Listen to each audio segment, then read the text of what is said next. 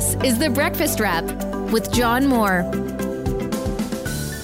Good morning, it's John Moore, and this is The Breakfast Wrap for Thursday, February 2nd, Groundhog Day. Here's the weather forecast for you. Mainly cloudy today, a few flurries. There may even be some heavy snow periods. The high today, -1 degree. Here are the 5 things you need to know. Number 1, it's Groundhog Day. Again, govern yourself accordingly. Number 2, southern Ontario going into the deep freeze tonight. Number 3, tenants are shivering without heat on St. Clair.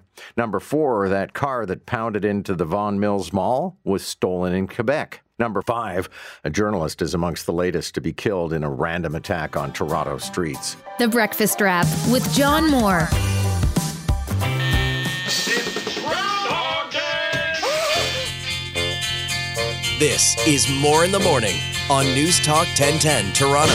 They say we're young and we don't know. We won't find out until we grow. Okay, we couldn't not do it, right?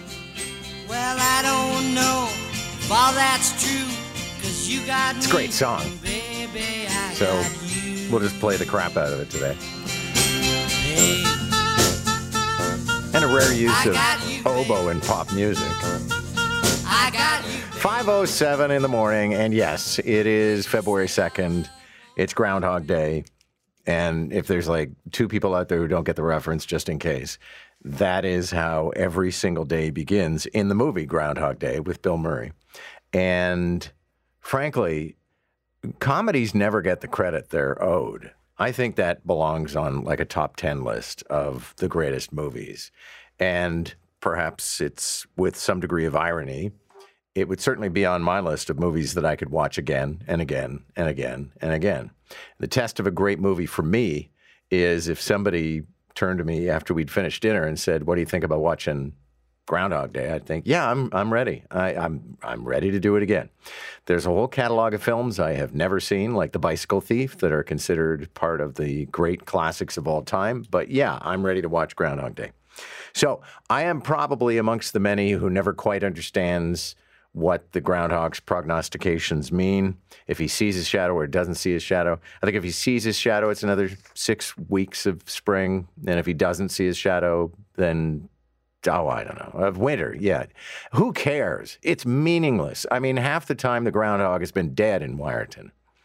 The upside in all of this is it's a chance for a handful of smaller towns to be the focus for one day of all kinds of attention.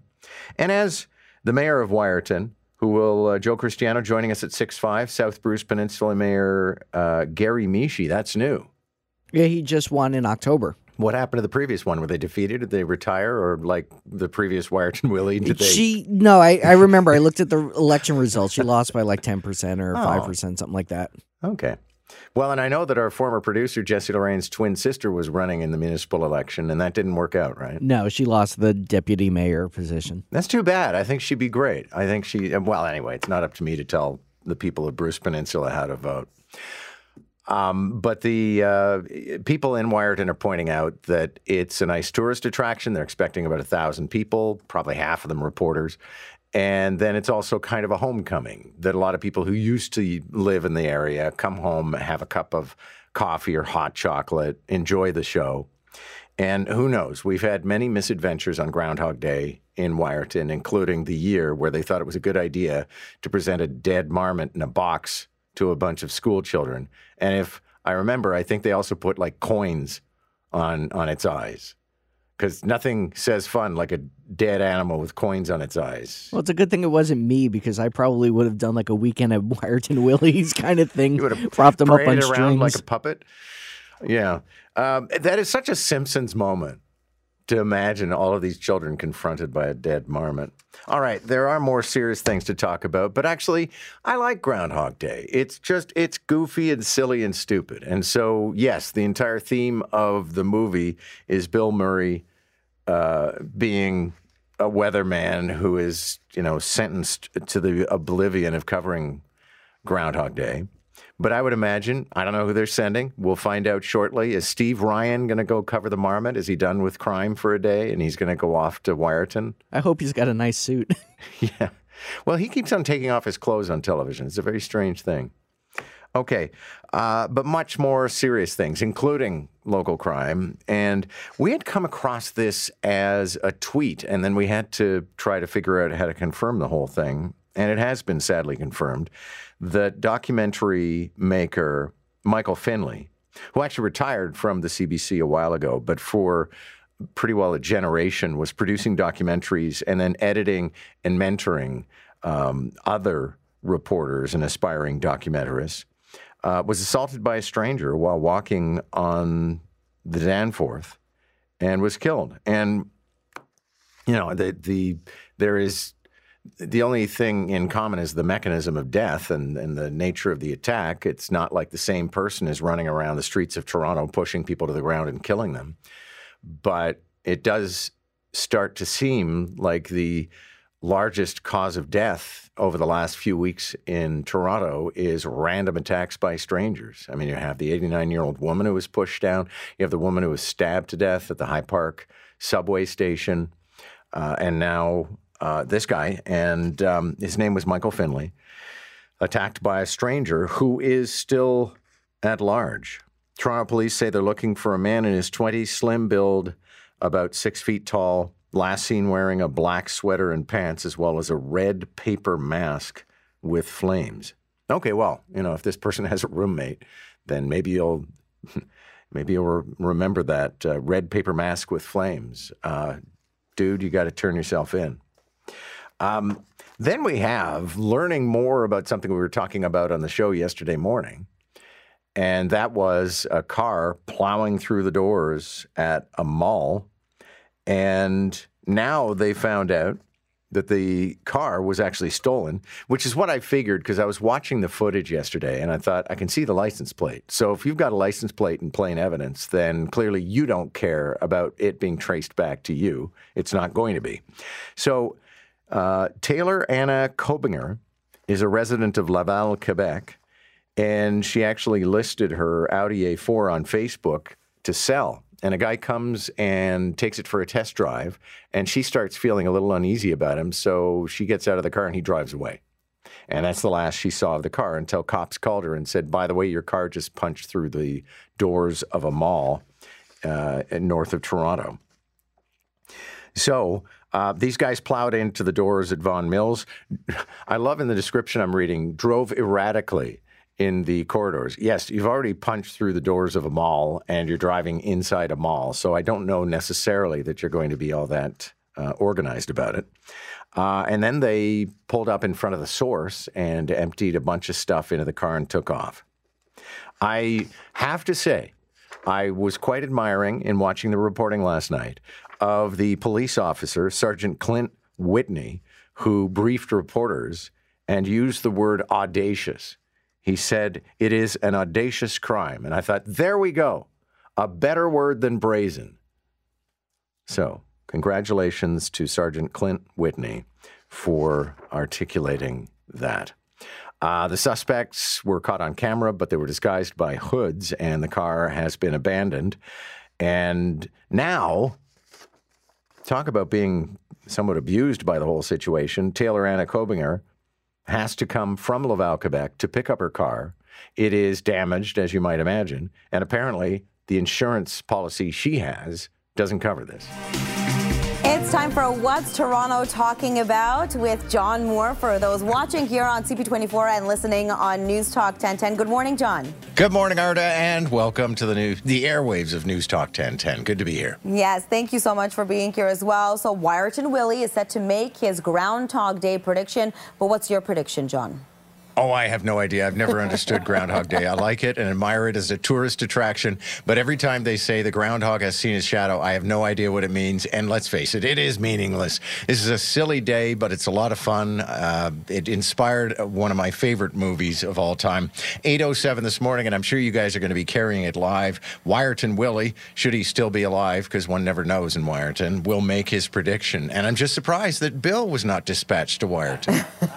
Actually, we have 3 groundhogs that we're monitoring this morning, not just one. We have Puxatawny Phil, Shubenacadie Sam, and Wiarton Willie. And also, Bill. So, all of those, but Bill is, of course, the Let's most see if Bill important. sees his shadow. Yeah. So this next story really was something, especially the video. A Quebec woman is shocked after her stolen Audi was used in a Vaughan Mills break and enter. We saw some of that video yesterday on CP24. They went through the entrance, stole some things, and then went the other way.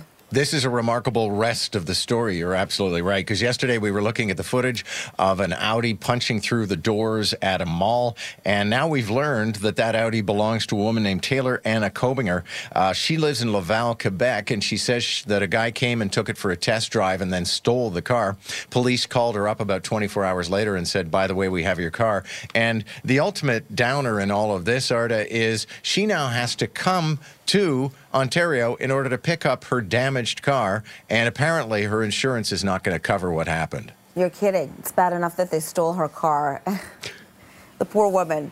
Let's move on to this next story. Yeah. Tenants of a Midtown apartment have been without heat for a week, and of all weeks, it's this week. Yeah, this is picking up in intensity for these tenants. About 200 people living at a place called the Fleetwood. It's on St. Clair Avenue West. They've been without heat, as you mentioned, for about a week. But as Bill has just predicted, it's going to go into the deep freeze tonight and tomorrow. They've been provided with space heaters, and apparently the parts for the boiler that heats the building normally are going to arrive tomorrow. But it looks like a very unpleasant night and possibly a very unpleasant Friday as well. Let's just hope things get resolved very, very soon. Brampton mayor wants to hand out thousands of free Faraday bags to limit auto thefts. I'm not sure if I'm pronouncing that correctly. What does this exactly do? Well, Faraday bags, based on one of the great scientists of electronics and radio transmission, a Faraday bag is actually made with a metal mesh so that you cannot transmit radio waves through it. So here's the idea. You take a Faraday bag and you put your fob into it for your car, and that way people can't clone the fob from a distance and steal your car. And so, yeah, right, Brampton Mayor Patrick Brown has decided he wants to give away these Faraday bags to residents. As he says, it's like a $6 investment that could save a $60,000 car. But I'll also tell you that one of our regular contributors, Deb Hutton, told us that she had her fob in a Faraday bag and her car still got stolen. Oh, no. That's horrible. So obviously it can work in some cases and not in others. I'm sorry to hear that. Yeah. Australia is removing British monarchy from its banknotes. Could this be a sign of change for the future? It definitely raises questions about what Canadians are going to do. I think there's a certain disconnect that we were all happy because most of us were born while she was still queen to have Queen Elizabeth on the currency. Now that King Charles is going to be on the currency, I think a lot of people are saying, okay, that's just a little weird. So in Australia, there was only one bill, the £5 bill, where King Charles would have been on the currency, and they've decided to not to do that. They're going to be using Indigenous art. So the question certainly is in Canada, where the $20 bill, for example, has Queen Elizabeth on it. Are we going to put Charles on that or try something different? It's going to be interesting to see how it all plays out. Thank you so much for this, John. You can always catch John for More in the Morning from 5 until 9 on News Talk 1010. All right, that's Arda Zakarian over at CP24. And we'll add that to the agenda today for the roundtables, the idea of currency. It's not the newest of debates, but it's worth having again now that at least one former colony has decided that they're not going to be putting Charles on the currency. They're going to put him on coinage. But I don't know about you. I barely use coins. I occasionally get them as change for something, like when I go to the bagel store or I buy a newspaper. And I keep on throwing them into a bag and thinking eventually I'll use them. Occasionally, I'll just reach into that bag and throw a bunch of them in the pocket when I'm going for a walk and, give them away if I get the opportunity. But yeah, do we want... Here's the disconnect, I think, when it comes to the monarch, and actually the monarch, point final, but also the monarch and the currency. The Queen, it made sense. She's an historic figure. She was historic by the time I was born. But when you get to Charles, all of a sudden it kind of seems like a soap opera where there's some sort of a succession of characters.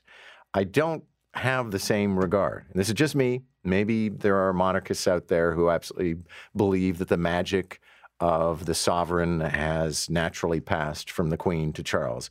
But I see Charles as a modern pop figure.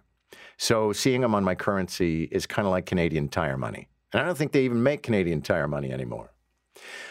So this is one of those days where Joe Cristiano and I were sitting there and with the newsroom going over all of the news stories. And, for example, coming up with the 5 things you need to know. I thought today there's like 10 things you need to know. You're listening to The Breakfast Wrap with John Moore. We won't dwell on Groundhog Day. I'm somewhat astonished that it makes the news, to be honest. I mean, it's a fun little thing. But the idea that we have to parse the results of what a groundhog whispers into someone's ear who's pretending to speak groundhog. I mean, there's so many disconnects and, well, I mean, even to try to apply some thread of logic to Groundhog Day is somewhat embarrassing. So we'll just keep moving. For me, it's a fun occasion. It's a chance to play some Sonny and Cher. And it's a chance to talk about another township in Ontario and direct our attention to it. And it's a spot where we kind of have on our show a bit of a connection because Jessie Lorraine used to produce the show. She is from the Wiarton area. And when she finally got tired of the gerbil wheel of producing a daily radio show, which really is a relentless rinse and repeat, Fred Allen once called radio the treadmill to oblivion. But she went home to Wiarton and she opened up a food truck. And I think they're coming into their 3rd season. So I've been somewhat neglectful in not going to visit Jessie Lorraine and her sister and their food truck. So we'll do that this spring or summer. Meanwhile, I've been there twice now. Have you? To their food truck? Yeah, and once with Becky Coles, too. Yeah, I just don't tend to travel a lot. I mean, we made a resolution many years ago that we would try and visit all parts of Ontario. And we've had a pretty good run at it. And we've been to a lot of the places, like Port Dover, went back to Bayfield, where part of my family is from. But I went up to Collingwood to see Andy Barry, who now lives in Collingwood. But yeah, I have been neglectful and not going to visit Jessie Lorraine. So the name of the food truck is the Sandwiches. I know. Yeah. Clever. And actually, there's one quick mention here is they decided they wanted to be environmentally friendly. So way before we got into the single-use plastics ban, when they opened up, Jessie Lorraine and her sister decided to source out things that were biodegradable. So all of their packaging, everything they deliver their food with, all of their utensils, all of that stuff is environmentally friendly and not single-use plastic. All right, before we start digging into this Pierre Poilievre, Justin Trudeau poll, I did want to reference, and you know what? I like Michael Ford, but I just think this is a dumb tweet. Michael Ford tweeting out, "Did you know Ontario has the lowest number of regulations per capita of any province in Canada?" How did that become a measure? This is where, statisticians say, how does that work? I mean, does that mean if you live in a small town, you only have 3 bylaws? I get the point that he's trying to make, which is that Ontario is a good place to do business and we don't have as many regulations as they do elsewhere. But measuring regulations per capita is the most meaningless comparison that you could ever conceive of. But good morning, Michael Ford. Like I said, I actually think that he made a good city councillor. I don't know if he's making a great MPP and cabinet minister. I haven't been paying that much attention. So Pierre Poilievre gaining support at Justin Trudeau's expense. The broad strokes to the latest poll from the folks at Abacus are that the Conservatives, if we held an election today, would draw 37% of the vote. That's majority territory. Although for Conservatives, it's a little tougher. But still, that would probably lead to a majority government.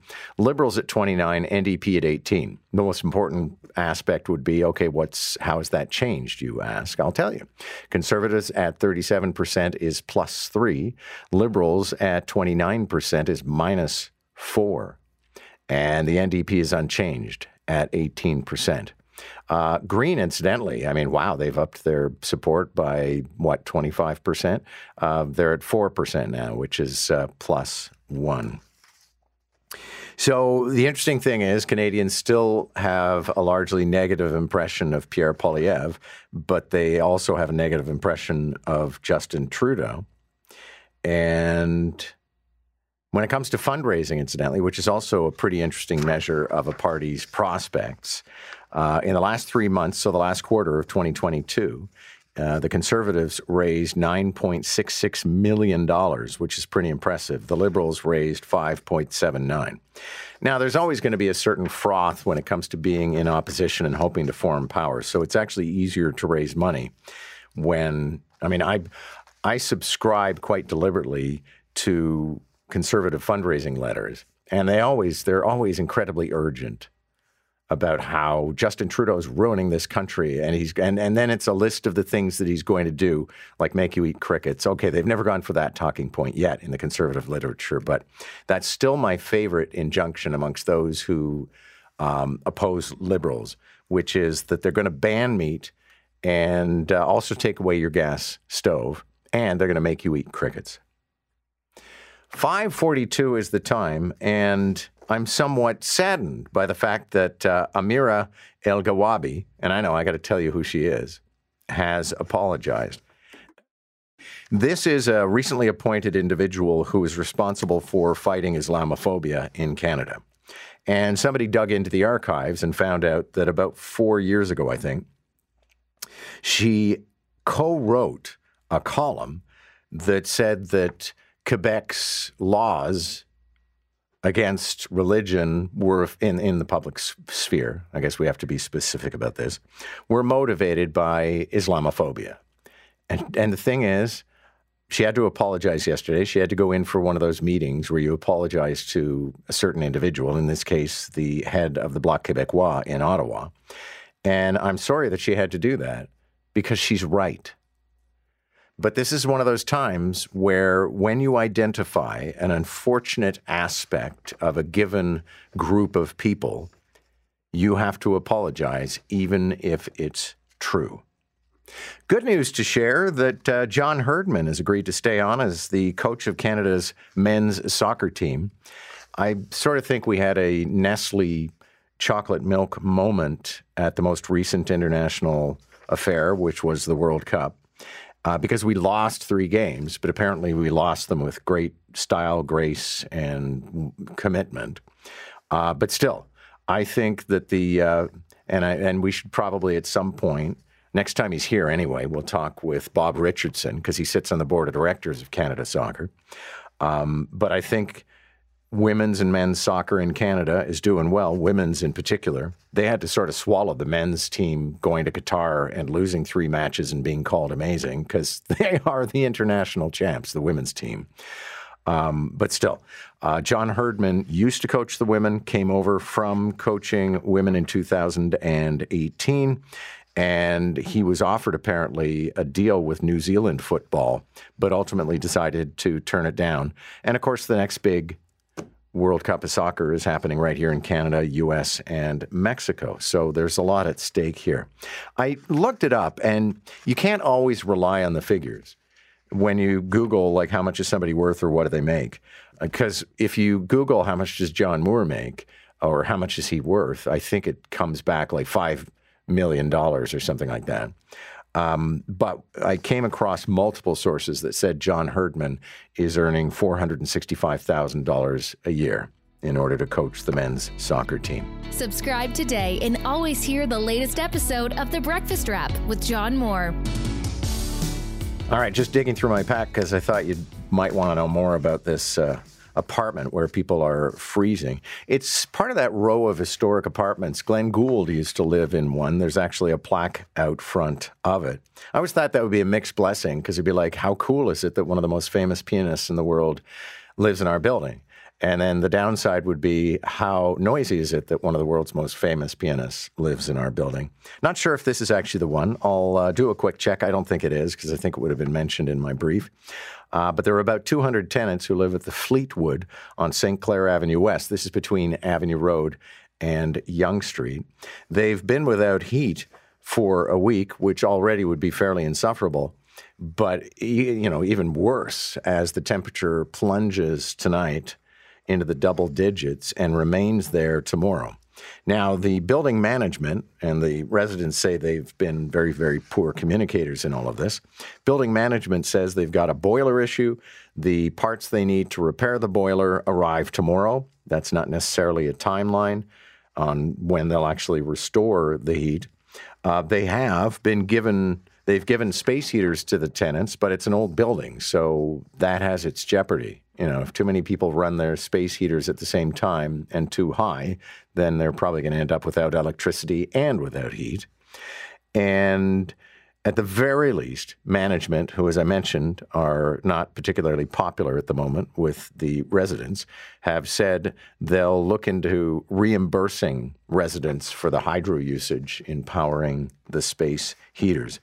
But Jill Andrew, who is the local MPP, and Josh Matlow are on the case and have been rattling the cage of management. I don't know if that's necessarily accomplishing much, but at least somebody's on the file.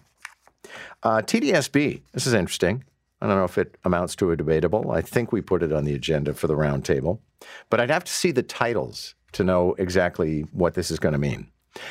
Trustees at the Toronto District School Board have voted in favor of replacing the existing grade 11 English course that they have right now with a curriculum that will focus on First Nations, Métis, and Inuit writers. Now, that particular curriculum already exists, apparently. It's just a module that is taught, but now it is going to become the central module.